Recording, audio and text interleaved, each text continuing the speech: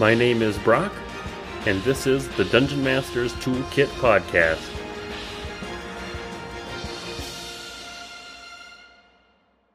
On today's episode, I talked to Justin from the Black Dragon Dungeon Company, which is a actual play podcast.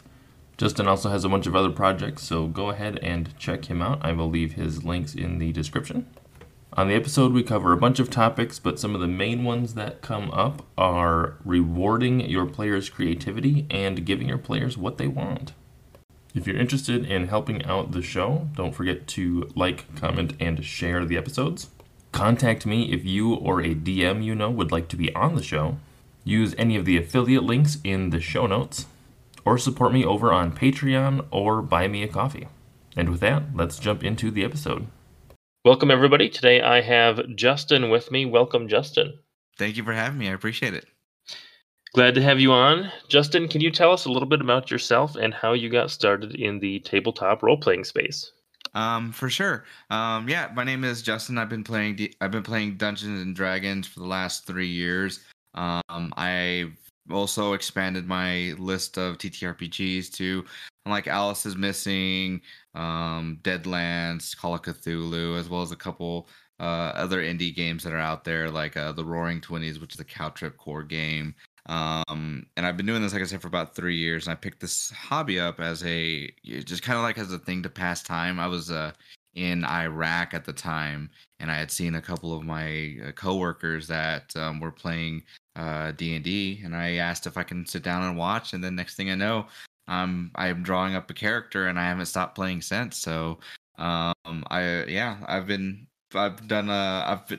of this year, I've been doing a lot more playing than I have been DMing, and yeah, I've just been getting more and more into the TTRPG community, which has been a blast meeting and talking with everybody. So yeah, it's a little bit of my story. It's definitely a rabbit hole. Once you kind of get into it, you can get sucked in pretty far. What was the first system that you played? That would definitely be Dungeons and Dragons 5th edition. The campaign that I joined in was finishing up, or at least in a way, finishing up Dungeons of the Mad Mage, turning into Dragon Heist, and then it did a little bit of Acquisitions Incorporated before I left Iraq and came back to the States. And what was your transition to becoming a dungeon master? Very, very abrupt. I got, you play D&D for a little bit, and I'm sure I'm not the only one that gets like that itch when you stop, and it's like, I want to play, but you don't have many people around that are, interested in doing that. So, I mean, me being who I am, like, I want to play, and, being the DM fills that role of being able to, like, tell the story and being able to play, with my friends. So I'm watching a bunch of YouTube videos, doing a lot of reading, before I settled on doing Curse of Strahd with my wife, because we did have a little bit of a bad experience getting her into Dungeons and Dragons with a group. So I was like, no, it's actually a fun game. Let me run it, and let me, show you what I believe it's capable of being. And then my group just kind of jumped from there, starting with my wife to friends from work, and well, now I'm doing this. So. And when you started running for your wife, was it just the two of you? So you running and her playing? Yeah, I did like a session 1 with her, and it was interesting, as like me and her were walking through how to play the game, as well as going through like a rough scenario from the Curse of Strahd module, and then talking with some friends from work who were also interested, some of whom that I played when I was in Iraq with. They were like, hey, can we play as well? Can we join you all? So I talked with her, and she was just like, yeah. And you know what? We won't even count that first session. It won't be, it just her introduction. And then like, we'll just start with everybody as a group. And then it just went from there. And has she been enjoying it then? Yeah. Me and her, and our group have been playing nonstop for almost 3 years now. And I've done a little bit to like, hey, have you ever thought about DMing? And for her, she kind of sees it as like homework. And she's like, nah, I'd rather just do the playing. You and then the others, they can run the game, but I'll play it. I'm like, I totally understand that. That's respectable, and I'm just happy to be able to do something, twice a week, 6 hours total, where it's me and her. Either I'm on the DM seat or I'm a player right next to her, having fun, spending time together. Yeah, it's a lot better than the alternative of just having that time where you're not getting to spend it with your wife. Exactly. That's kind of how me and my wife are. We are players in 2 games right now that are kind of like monthly-ish. Okay. But it's nice that it's like, okay, it's D&D night, and it's not okay, I'm gonna go play D&D and she's gonna go do whatever else. It's like we both get to enjoy it together with some friends. So that's always it's always nice to be able to share those interests and those hobbies. Exactly. 100%. How do you typically do prep for your sessions? So prep's interesting because it depends on a couple things for me. One, whatever module I'm running, because I lean to a certain extent heavily on modules. Maybe that's not the right way of phrasing it, but I use modules, and I use that as a skeleton for everything that I'm doing. And so depending on what my players are doing, it could be just like I'm going through and like reading the module like maybe an hour beforehand and seeing what the players should encounter, not necessarily the what the module says they're going to do, but more like, okay, well, this character may appear, and so this is what they may look to do, and just kind of run with that. And then if there's maps or anything involved with that, I'll pull whatever I can from like the module itself, from like D&D Beyond, or what I can find online, and put it into like Owlbear Rodeo, so that way they can have that visual there to be able to see it. And sometimes, but what we used to do before is like I just open up the screen because we use Google Meets, and just be like, hey, where do you guys look to go on the screen? And I like just move them around, and like they tell me where they want to go. Luckily, we found Owlbear, so they get to do it now, as opposed to just telling me where they want to go. And then I'll just pretty much just go based off of how the last session went. So if we're slowly going through a specific area, then like I'll just continue on with like what I already have prepared, and just go with the narrative that the players have set forth. And if I'm doing like a one shot, if I'm doing like a something special for like a charity event or something, for a grander audience, I'll definitely take a lot more time to look a little bit nicer, right? Yeah. There's only so many times I can go off a post note that says "sexy goblin?" I feel like there's a story behind that.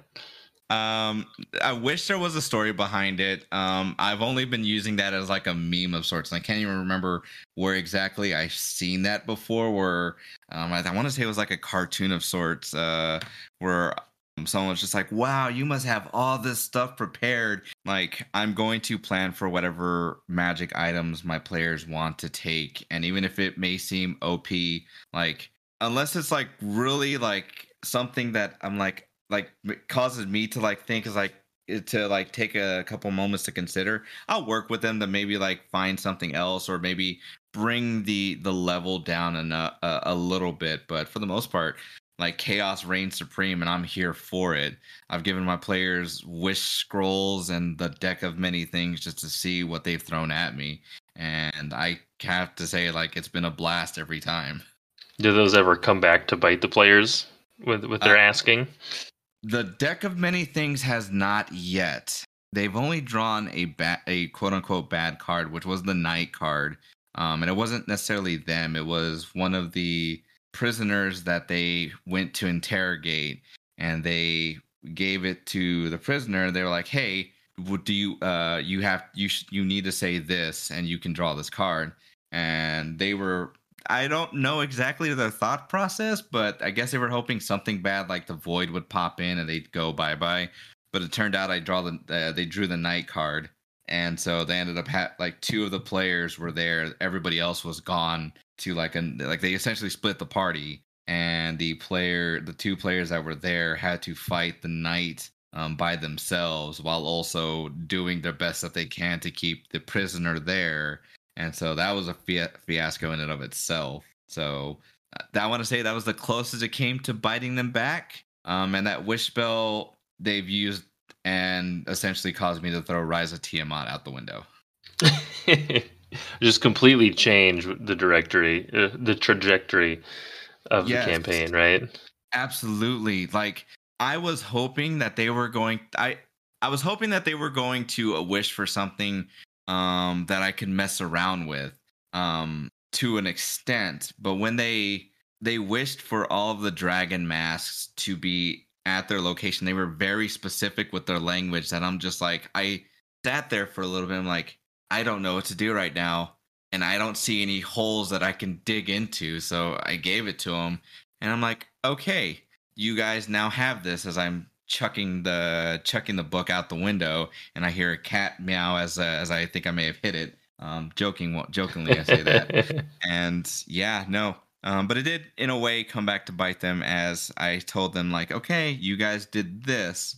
And so I had, like, the villains come there, and they're like, how the hell did they find us? Well, you guys did a couple different things that, if we were to take a look at it from a magical perspective, would cause the city that you get, or the town that you guys are in, to, like, almost look like red with all magical, radiation of sorts, and compared to everything else. So you guys are going to stand out more than what I think you guys even thought that you guys might stand out to. I mean, that's a decent consequence for having no other way to really deal with this situation in terms of like consequences, just making it apparent that there's this massive amount of magical energy, all of a sudden in this place. Exactly. It makes a lot of sense. Yeah, and then on top of that, they also waited. They did some downtime activities, which lasted about a month and a half. So, in addition to the wish spell and a couple of other things that they did magically that caused the radiation to show within the area, they also gave the enemy time to be able to go scouting and looking for them. So, yeah, it worked out. Well, if you're just gonna sit there for a couple months, then yeah, it makes a little bit of sense. Exactly. So how does this conversation look with your players? Do you say, hey, what kind of items and stuff are you wanting to get over the course of the campaign, or what does that process look like for them, kind of making requests and then like your timeline to fulfill those in the game? During times where they go into the city and they mention like, hey, can we go shopping for stuff? I'll give them a little bit of a cap. Like I'll tell them like, hey, no, you can find whatever you want as long as it doesn't go beyond uncommon. And like if they were to go into Waterdeep, I'd put that cap on there so they'd find stuff. And I'm like, keep it to like one or two magical items, something along those lines. And they're really respectful when it comes to it. But if it's something like, if they have like an idea that they have, they'll come to me and they're like, hey, so this is the concept that I have, and I will ask them like, have you made this yet, or do you want me to make this? Because I can see where you're going with this, and I think I can make this happen. And so far, every time they've asked for a magic item to be made for them, they've loved it. And I'll ask them like, what is your feedback on this? Can I make this better for you guys? Or, is there any way? And I've had it a couple times where like, I think it may be a little bit too overpowered. So they'll ask me to like crank things down a little bit, surprisingly. And so, yeah, I'll fulfill it as best I can. Like you just have to ask me and I'm more than happy to fulfill it. So that's actually really nice that you're getting feedback even with the, oh, hey, this might be too strong. Maybe we should tone it back a little bit. And I feel like it sounds like the the conversation that you and your players have is a very healthy conversation to be like, the players aren't trying to take advantage of you giving stuff out, and then in return you're also more willing to give them the things that they want for the game. Oh, absolutely. And it takes because like I said, we've been doing this for about 3 years, so we have that level of trust amongst each other that, like, I know that they're not going to push for anything that may be too too overpowered, or we'll have that conversation either in private or in, like, for all of us to kind of talk about together. So trust is really a big thing when it comes to something like that. I know I may be a little bit too trusting even when it comes to, like, people that I've never I hate to say strangers, but new players that I've never had before. Like, I'd be open to it, but I think I'd be a little bit more, like, let's have this conversation, like, why you may want something, and as long as it's a valid, hey, I want it because of X, Y, and Z. I'm like, okay, cool. Like, I can buy into that and just roll with it. But like I said, that may also be a thing for me. It's just like I assume the good in people. So when I get asked for certain things, I'm just, okay, cool. You probably want it for something good, and I'm here with it. You said that you've been playing with your current group for about 3 years. Is that the span of one single, like, long-term campaign, or have you guys done multiple campaigns in that 3 years? We are currently on our third campaign with me running it. We've done Curse of Strahd, a Descent into Avernus, and now we're in Tyranny of Dragons. And this is all interconnected with each other. This is each of the campaigns are make references to each other, so they're all within the same world. Everything that happened in one campaign can be referenced in another campaign that have effects in this current campaign. So it's very interesting. And then on top of that, one of my players, who was my first DM, he had asked me if he can start running a game as well. So, like, we've been alternating where he'll do one on one day and I'll do our campaign on the other day. So grand total for the group, we've done 5 campaigns together. Wow, that's a good run, especially to just be continuing to play that long. I assume that each of the campaigns, it's new characters, but it's still in the same world. I have my world and he has his, so we don't necessarily meet anywhere. It's just, his characters are the characters in his world are there, and the characters in my world are there, and it's kind of like an unspoken, like, I don't really know how to put it other than, like, he's running his world and I'm running mine. So at what level do you guys typically get up to by the end of a campaign? I want to say we've gone up to 13 is the highest, and I'm trying to work it with character backstory as well as stuff from the Tyranny of Dragons module to try and push and see if we can't get the campaign that I'm running to be to have them conclude at level 20. Do you find, as you're getting into those higher levels, are there issues as a DM in terms of, like, coming up with encounters and stuff like that, or is that just kind of where the narrative kind of finale of the campaigns tend to land? I think it's for why we've stopped at, like, level 13, level 14 is mostly due to narrative. And for me, with wanting to push up to 20, narratively speaking, I hold off with the final encounter with Tiamat till then. And as far as, like, with encounters, it does become a little tricky because I can't just throw random creatures at them because it wouldn't make sense narratively. So I have to be a lot more.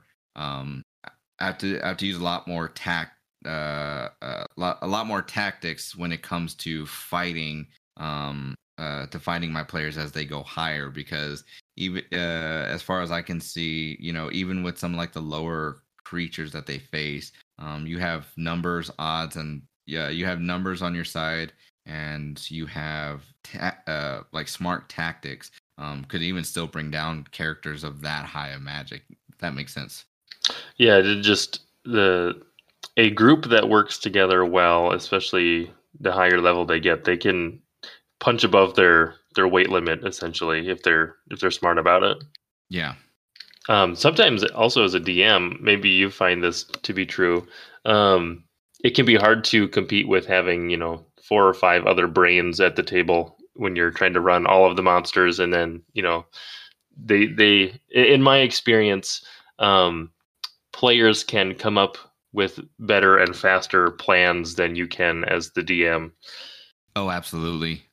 Because just like you had mentioned, like that's 4 or 5 brains more than my one. So, I can come up with the best tactics that I want, but at the end of the day, I may make one move, but you have all these other players that are going before, probably like one of my minions are against them, and then boom, next thing you know, like all of my plans just got shattered because them working as a group caused a shift that I wasn't anticipating, and then they see something I don't, and then all those plans just gone.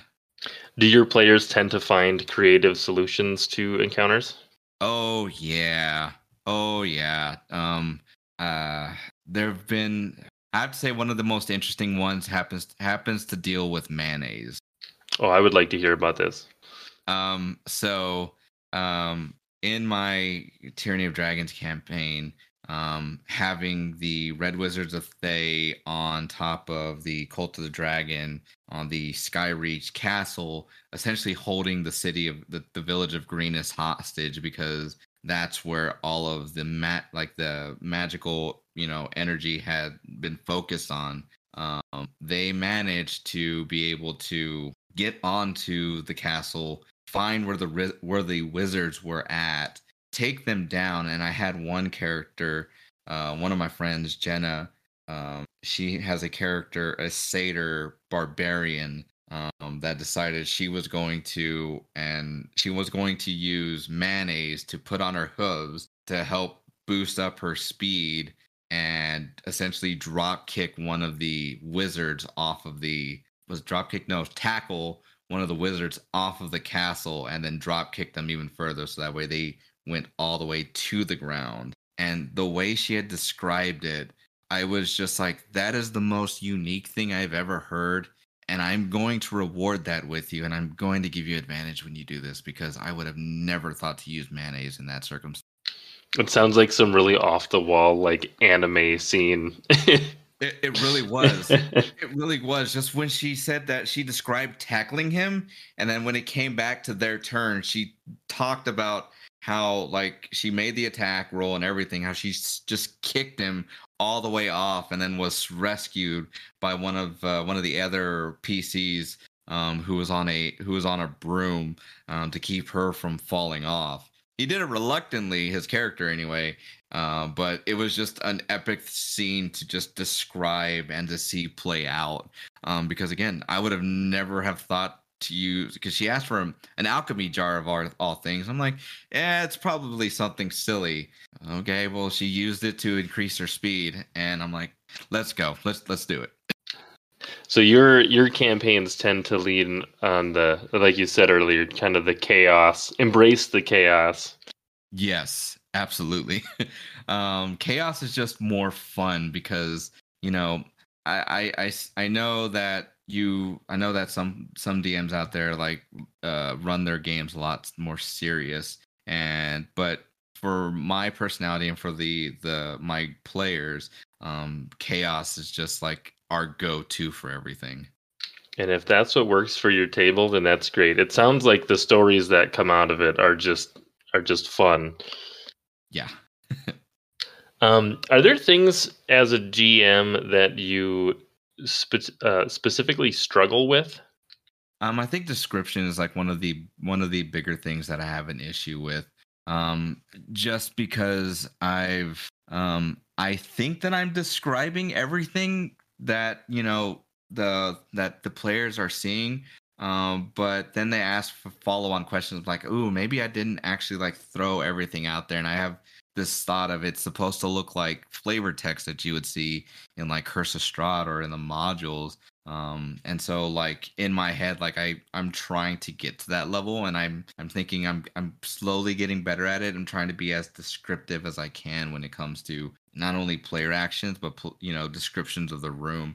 And then sometimes they just go into places where I'm like I have to think on my feet, and I don't. My improv game may not truly be all that well to get to be able to like just describe a room off the top of my head. Sometimes I have to write things down just to make sure, like, okay, I want this room to look, a certain way. Yeah, it's one of the areas that I have a hard time with too. If I don't have I need like bullet points of like, here are a couple of things that they'll notice, or like smells, or different sensory things that they'll notice in an area. I do find it hard to improv some of that stuff if I'm not well prepared for it.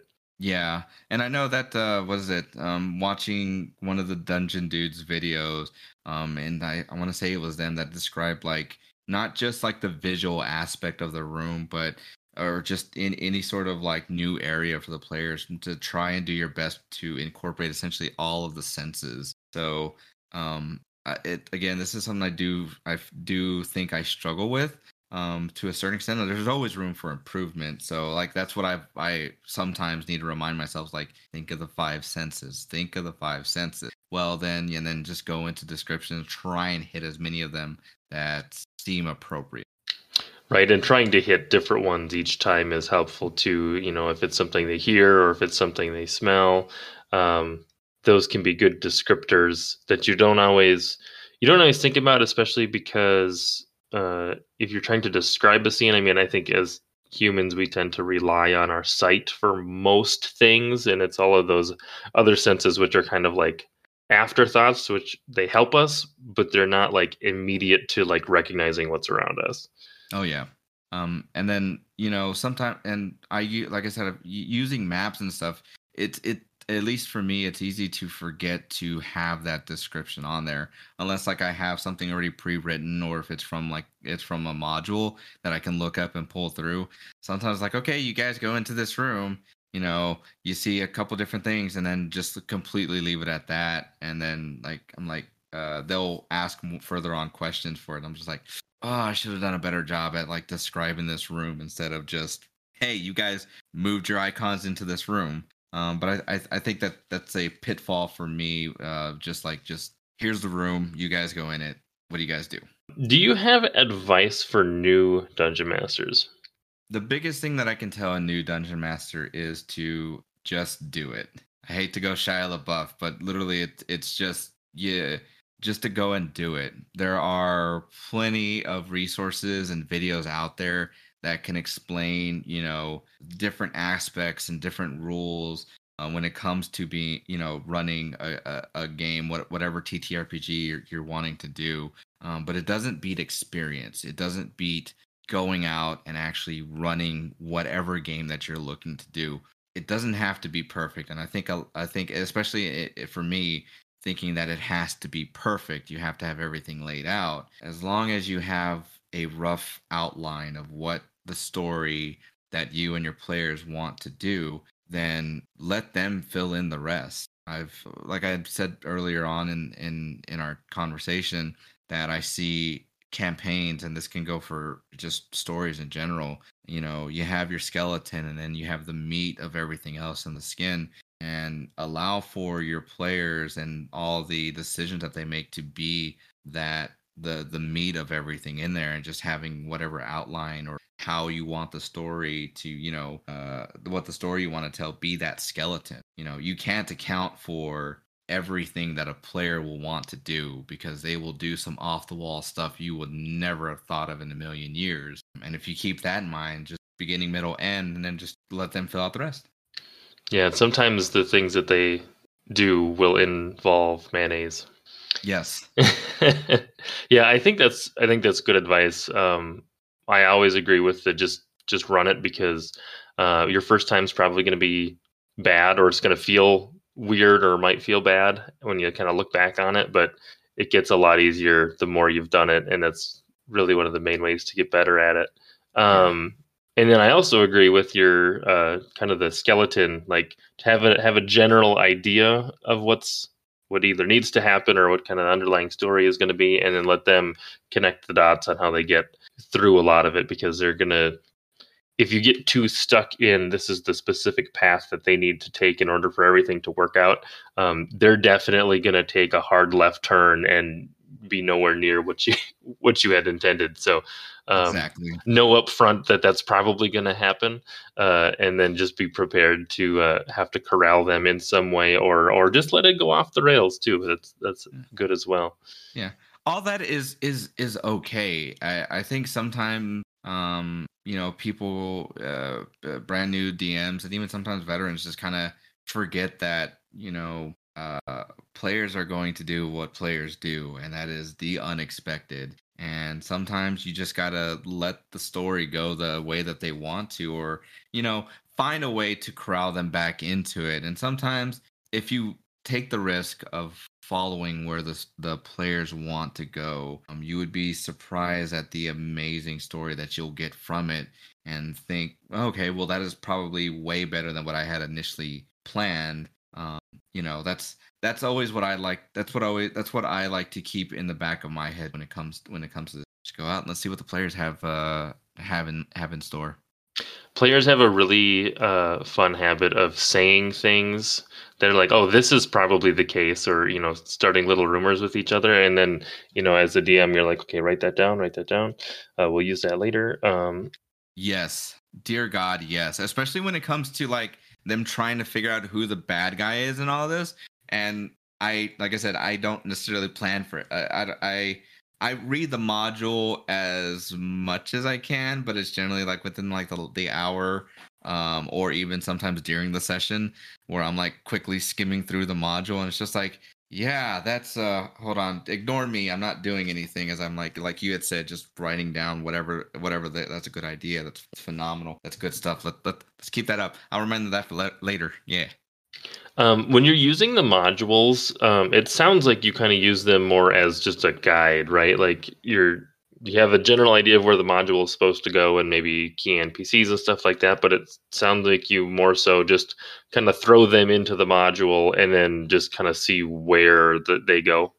Yeah. So when I first started, I thought that because when I first started running Curse of Strahd, I was trying to go by the book as best as I can, while also trying to understand and conceptualize in my head, where do I, add these checks? When am I supposed to add these checks? They give me sometimes, in the module when I should do it. And then, I thought it needed to be ran in such a manner to where it's supposed to be almost verbatim off the module. But then when I moved to the Descent into Avernus, I learned quickly that I have to rely on my own imagination to be able to tell a better story, because Descent into Avernus is not a bad story, and it definitely has its great points, but there was, in my opinion, there was a lot that I felt that I needed to provide more input on, and to put it more character focused, rather versus doing more of what the module is telling me to do. And then and that's part of the experience with being a dungeon master or being a game master, is that you learn how to pick and choose what you need from modules or from different parts of different elements of literature, and what have you, and to incorporate into your game. And it isn't until like this latest campaign where I'm using less elements of Tyranny of Dragons and more of the player's input into things, while also throwing in little bits here and there of what I think would help make this a better story than what I already have, in the module itself. Yeah, that makes sense. You're not pulling it word for word as much anymore. It's more informed by the players, but then still leaning on the module just for the inspiration. Yeah. So your group is primarily playing 5th edition, correct? That's correct. But you did mention that you have played some other tabletop games. Do you want to talk about any of those that you've played? Yeah, so I've played and I'm currently running a Call of Cthulhu campaign right now. Not with the group that I've been talking about. This is with a different group of friends that I've been playing D&D with off and on for a little bit, not as long, but it's a group that is made up from one of my other friends. And we just started. They were interested in the 1920s setting of Call of Cthulhu after we had played the indie game, The Roaring Twenties.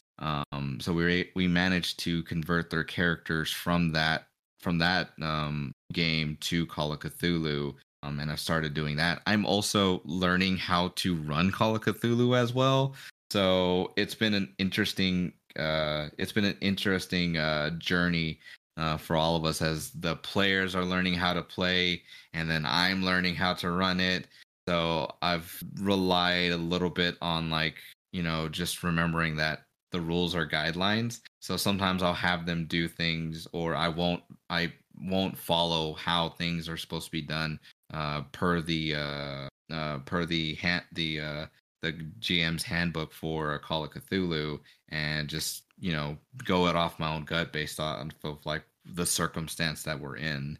I did play Deadlands for a one shot, and that was incredibly difficult to do for myself, just because it seemed like I had to go to not only the Deadlands rule book, but I also go to Savage Lands, and then I didn't really understand character creation very well. So me and the group that I ran that for, we did a little searching here and there to figure out the best and most optimized way of being able to develop characters, so that way we can we can get the session started, and that way they are able to have fun. And then I did play the game Alice is Missing with Amber from the Space Jammer, Chrissy from Chrissy and Color, and Bran from Bards and Brews for one session. That was a very interesting game, to say the least.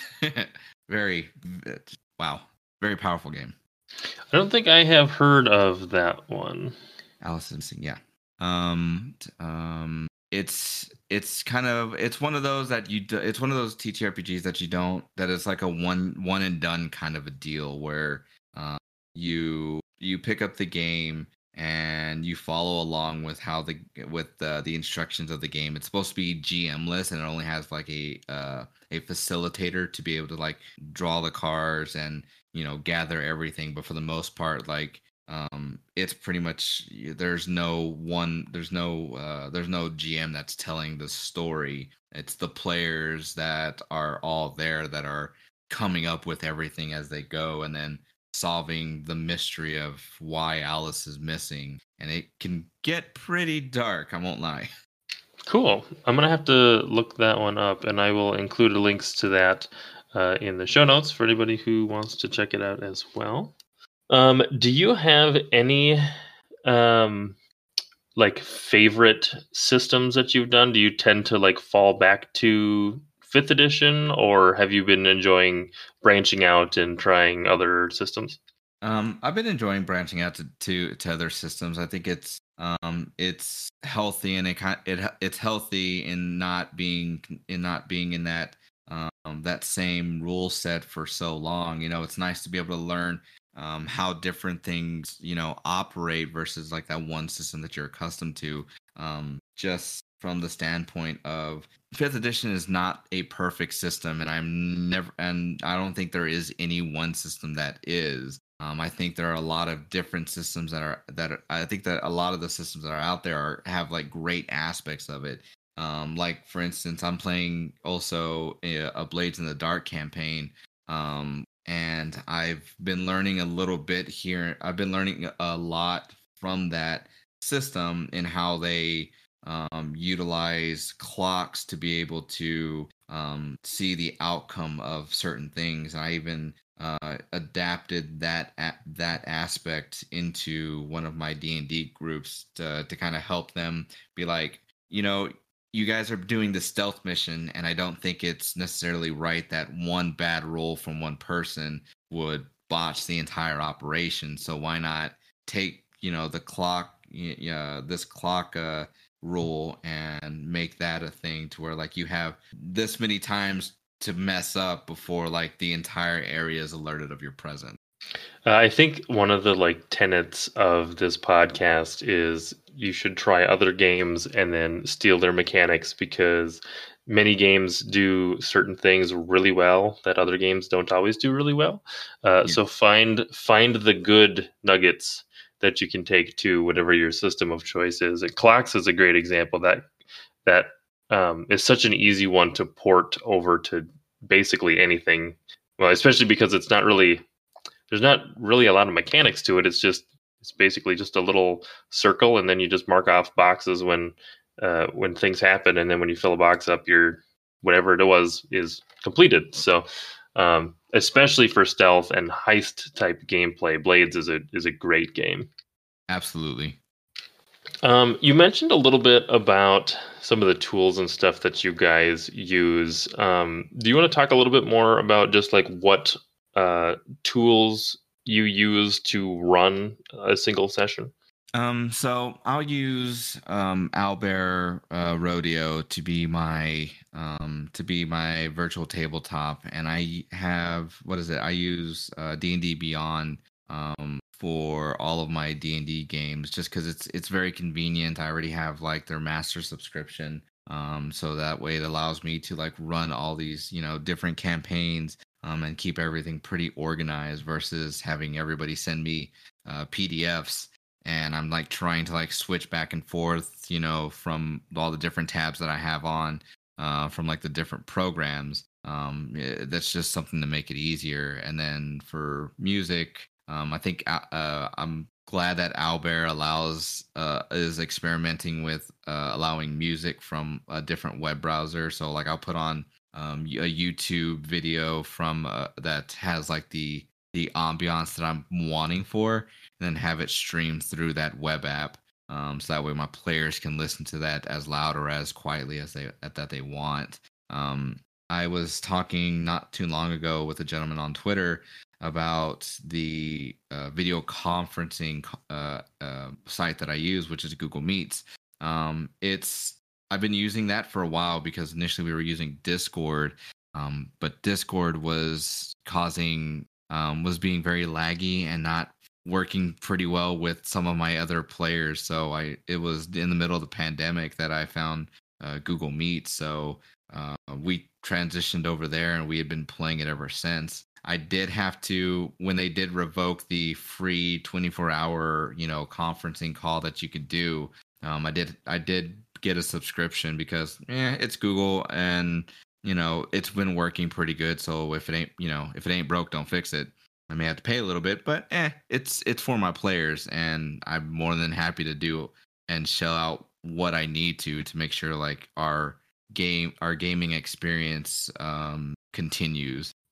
I didn't realize that Owlbear allowed audio now. That must be something new that they've recently added, or I just haven't used them a lot recently. So I know when I started using it, it had it as an experimental feature. So I used it a couple times, and I think it's like hit or miss, where sometimes it'll work and sometimes it'll be a little wonky. And I think that's why like they're saying it's experimental. It's just to work out all the little bugs out of it. And you mentioned you use YouTube to find like ambiance clips and stuff. Is that typically where you go to just find whatever you need? Yeah, because because my games aren't streamed, so it's not an issue of like if I'm having to deal with any sort of copyright issues. So I can pull whatever I need to from YouTube to be able to run and make sure like the music is perfect for my players. Yeah, that makes sense. I always forget I don't stream games either, so I don't ever really think about copyright or anything like that. But yeah, if you're streaming, you definitely don't want to be just pulling random stuff off of YouTube. Yeah, and I know from my Descendant to Avernus campaign, I couldn't use we used the Office theme song as like background music for when I would do the recaps. So I know for a fact like I couldn't do that on a live stream like on Twitch, but for like a personal game, yeah, it's free, you know. That's awesome. That's a nice touch to the intro of a new session. Um, are there any TTRPGs that you have not gotten to play yet, but you would like to play? I want to say it's Vampire the Masquerade. I see so many different things. I see um so many different content creators that that show off, you know, some of their VTM OCs and talk about it, that I'm like, it has me intrigued. It's just it's not been up there as far as like one of the things to grab and see about running, but I would definitely love to learn and see how it's ran and see how it's played. Yeah, that's one that I haven't gotten a chance to play either, but for people that I've talked to that have played it, they tend to really like it. Do you have any house rules that you use in your games? I have a couple of them. One is for when it comes to combat. I pulled this one from the Dungeon Coach, and it's called the Glancing Blow. In that, when it comes to attack rolls and the player meets the armor class of it, instead of fumbling around, it's like if it meets, it beats kind of a deal. It's like, well, let's make it a little bit more fun. You didn't necessarily beat the armor class, which a lot of which I always get the sense like that's what you're supposed to do, not meet it. You know, you roll the number for their armor class, and though you do get the you do get the hit, but it's at half damage, and then you describe the theatrics of, well, you manage to find a small hole and stab right into the enemy's right through the enemy's armor, but it's not enough to where you can feel as though you managed to make all the what you had full impact, but it's enough that, you know, as you pull back, you feel as the blade cuts through skin, kind of a deal. So that's one of the things that I run. In addition to that, I use the Critical Hits Revised PDF that you can find online, which has made crits spicier, especially when it comes to acid damage. Ooh, spicy acid. Yeah, my wife was on the bad side of an acid attack, and her character suffered a pretty bad dose of acid that caused a drop in her charisma. And according to the PDF, it said it can only be fixed with the use of lesser restoration. So I made sure after, you know, the fight was done, like how she thought, what she thought, how she felt about it, just with the way that the fight had taken place. And then yeah, we had a fun time as they tried their best to find a new somebody that could give that would be able to cast lesser restoration for her. And she played her character very well as somebody that had been attacked in that way. So that's something that we use too. And then I think those are like the two big ones that we use. I don't know if I have heard of either of those. I know that I specifically hadn't heard of the Glancing Blows house rule, but I really like that because I know there was a one shot that I ran a while back, and I kept forgetting the meet or beat on the armor class. So if you just had a specific rule to say, "Oh, this happens," and now narrate it, then I kind of like that as just a way to remember what happens, because it's a special condition on you either miss, you glance, or you hit. Yeah, and it's such a very specific thing. Like I said, the armor class is a set number. So you it's in my head, and I agree with the dungeon coach when he said like it just seems lackluster just to say, oh, you meet, you beat, kind of a deal. Well, let's make this a little bit more fun, in that you do the damage still, but you don't do it all the way because you only manage to meet it. So you found that little bit there to be able to do the damage. So, but that, you know, that'll encourage, you know, at least the players in my head to where like, okay, we're trying, we're still doing damage, we're still going through, you know, the fight's still going. And you know, it just kind of, at least to me, it feels like the intensity increases a bit, and it's very fluid as far as like the combat is concerned, because that's the longest part of, you know, when it, at least to me, when it comes to D&D, is the combat. So to not have to fight over, you know, the ruling on that, you know, just straight, you know, you miss, you glancing blow, or you actually hit, and then you just roll on from there with no issue. Right. Yeah, I really like that. It makes a lot of sense, and it seems like a simple way to remember what's happening in that scenario. We are getting pretty close to time here, so is there anything else that you want to talk about, or if not, you can go right into mentioning your socials. Okay.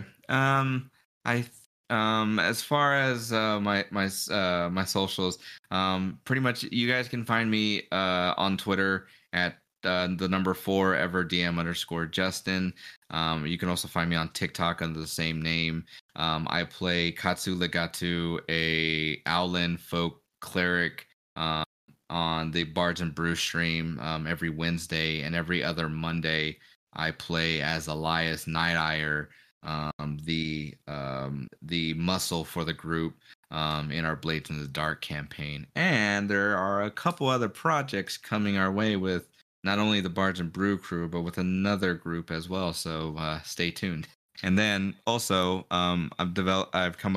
me and my friend John are starting up a podcast called the Black Dragon Dungeon Company pod, or what you can find us on Twitter at BDDC_pod. We're still working on, at the time of this, we're still working on the audio, and then we hope to be publishing here soon. You can find us publishing our solo TTRPG videos on YouTube under the same name. And we are also publishing different games using the Caltrip core rule set, as well as coming up with different things to add flavor to your D&D game. Awesome. What if I could just probe real quick on your podcast? What is the what are a typical episode of your podcast? What will that look like? So an episode will either be one of two things. It's either going to be what we call an encounter episode, where you'll have me and my co-host John taking sides on a topic. For instance, homebrew versus module, and we'll both explain our sides, why I believe modules are better to use. And while John flips over and says like why he thinks homebrew is better, and towards the end of the episode we'll come together, because we both understand like there are pros and cons to each side, so we just have our stances where we believe one is better than the other. And then you'll have another episode that we call our rest episode, our downtime episode, where we'll have a casual conversation about again another topic that we both have our agreement on, we'll both agree on, and we'll just kind of elaborate and kind of come up with ideas on ways that we can make, if it's like a rule, like how we can make this better, or firsthand experiences on a new TTRPG that we've never played before. And our thoughts and opinions on that. And yeah. Cool. Well, that sounds like a fantastic new podcast. So I will recommend that all of my listeners go check that out when it releases. That'd be awesome. Really appreciated. So thank you very much, Justin, for joining me today. Thank you again for having me. It's been a blast. Thanks for listening to this week's episode of the Dungeon Masters Toolkit podcast. You can find links to all of the products and resources that we talked about on the show in the show notes. And if you'd like to join the community or find out how to be on the show, check out our subreddit or join us in our Discord server.